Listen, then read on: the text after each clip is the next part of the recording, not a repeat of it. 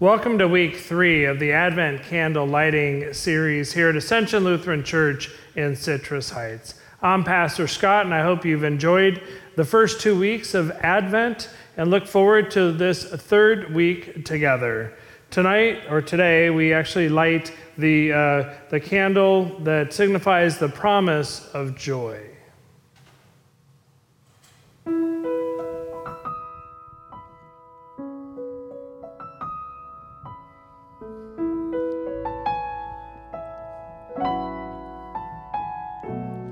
Where the world is waiting for an unknown day, where a voice forgotten cries, prepare the way. Show us in a manger our redemption sign.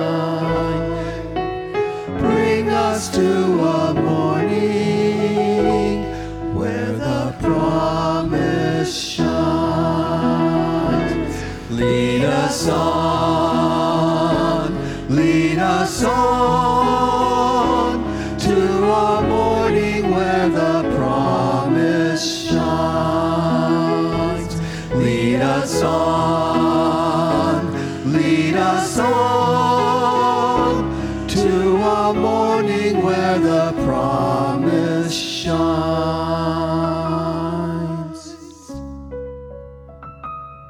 Advent is a time for God's people to reawaken their longings. Sorrow may last for a night, but joy comes in the morning. In the darkness, we long to see the light. Sorrow may last for a night, but joy comes in the morning. In the silence, we long for a comforting word. Sorrow may last for a night, but joy comes in the morning. In hardship, we long for an act of love. Sorrow may last for a night, but joy comes in the morning. In Christ, we celebrate and rejoice in the promise of joy. Sorrow may last for a night, but joy comes in the morning.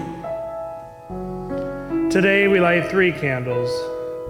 The first candle radiates the hope given through Jesus Christ. The second candle calls us to embrace and extend Christ's peace to an unsettled world.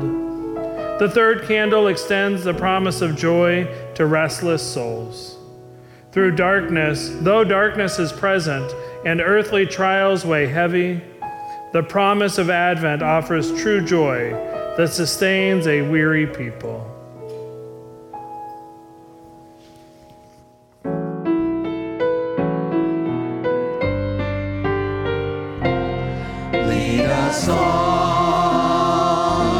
Lead us on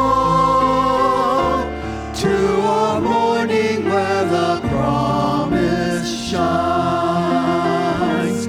Lead us on to a morning where the promise shines.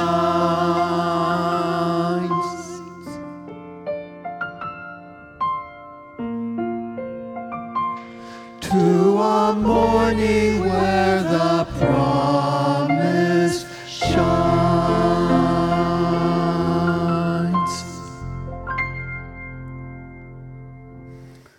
Today we read from the prophet Isaiah chapter 35 and begin with the 8th verse. A highway shall be there, and it shall be called the Holy Way. The unclean shall not travel on it, but it shall be for God's people. No traveler, not even fools, shall go astray. No lion shall be there, nor shall any ravenous beast come upon it. They shall not be found there, but the redeemed shall walk there. And the ransom of the Lord shall return and come to Zion with singing. Everlasting joy shall be upon their heads. They shall obtain joy and gladness, and sorrow and sighing shall flee away. And from the Gospel of Luke, chapter 2, beginning with the 9th verse, we read, "Then an angel of the Lord stood before them, and the glory of the Lord shone around them, and they were terrified. But the angel said to them, to the shepherds, 'Do not be afraid, for see, I am bringing you good news of great joy for all the people. To you is born this day in the city of David a Savior, who is the Messiah, the Lord. And this will be a sign for you. You will find a child wrapped in bands of cloth and lying in a manger.'" Today we light the third candle, the candle that reminds us of the promise of joy that comes through the birth of Jesus Christ. We have already lit the first candle, the hope candle. Last week we lit the peace candle, and now the joy candle. Jesus came as our hope, we know, and he brings us peace, and as a result, we are filled with joy.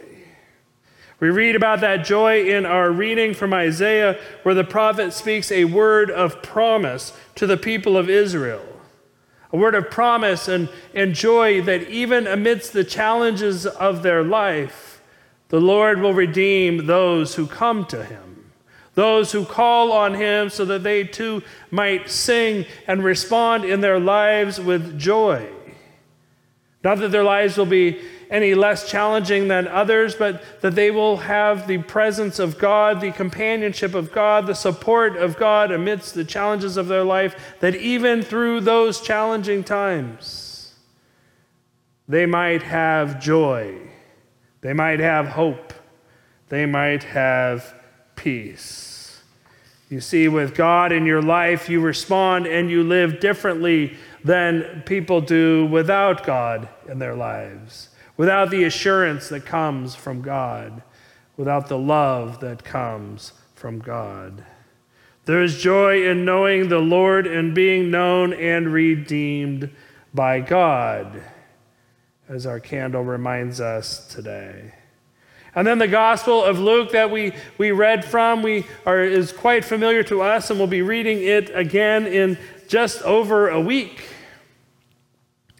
On Christmas Eve and Christmas Day, as we hear the good news of Jesus' birth being given to the shepherds, as the angel appears to them, and the angel says, "Do not fear." Fear is a natural reaction, I would think, from a heavenly angelic appearance, especially if you're a shepherd out in a field. And that heavenly being tells them to not be afraid, for they are bringing good news of great joy for all the people. For this child was born, this Messiah, the Savior, was born into the world. Good news indeed, and the response to that good news is to be filled with joy. I can't imagine how the shepherds might have responded that night. Probably some excitement, but probably still mixed in with some fear and uncertainty. But for us, for those of us who live now and have the benefit of hindsight, the benefit of having been able to read the biblical story, over 2,000 years later, we understand that in fact the birth of Jesus Christ is good news. And we are filled with joy because we know how that story plays out. We know that Jesus was born in order that he might die for you and for me. That he took upon himself the burden, the cost, the suffering, the pain of our actions, of our sin, in order that we might not endure that pain any longer that results in death. That we might have the joy of everlasting life, Jesus came. So when we read and hear about the good news of Jesus' birth, as we prepare to celebrate his birth, we should be filled with joy in a way that the shepherds couldn't have known. Because we know that Jesus, in fact, did come to help alleviate our own suffering as he took that suffering upon himself on the cross. And if we believe that's good news, my friends, we should live in joy. We should live differently than the world lives. We shouldn't live like Eeyore, always fretting about what is wrong in our lives, but instead we should live in the joy and the hope that has been promised to us. That doesn't mean there aren't going to be bad days or challenging days, or that we're going to be up and joy-filled and skipping around all the time. But we should be able to live in the confidence that God does in fact love us, and somewhere deep in our souls, that should fill us with some level of joy, even if we're sad, even if we're troubled by the things that are going on around us. And how we respond to those things, it should be evident to others that there is something different about that response. Quite often, as I see people of faith, dealing with difficult times, and they invite us to pray. I don't know what people who don't believe do when those challenging times come, but prayer in and of itself is a sign of hope, is a sign of belief that things can and will get better, and God does in fact answer our prayers. So as we enter into this final week of the Advent season, as we ramp up our preparations to celebrate Christ's birth, I pray that this is a joyous time for you, even though this week we will experience and endure the darkest, longest night of the calendar year. But even in the darkness of that longest night, know that Jesus Christ has been born and continues to come to you and to me and to all of God's creation, which is good news for all people. May we too, you too, be filled with great joy at that good news. Let us pray. Gracious Lord, our joy is found in you. For not only did you enter into this world, but you became the hope of the world. From the cradle to the cross, you invite us to share in your victory. This is the fountain from which our joy flows. In Jesus' powerful name we pray. Amen. Amen.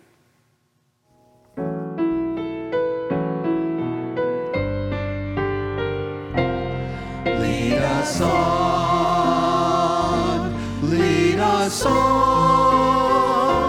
to a morning where the promise shines. Lead us on to a morning where the promise shines.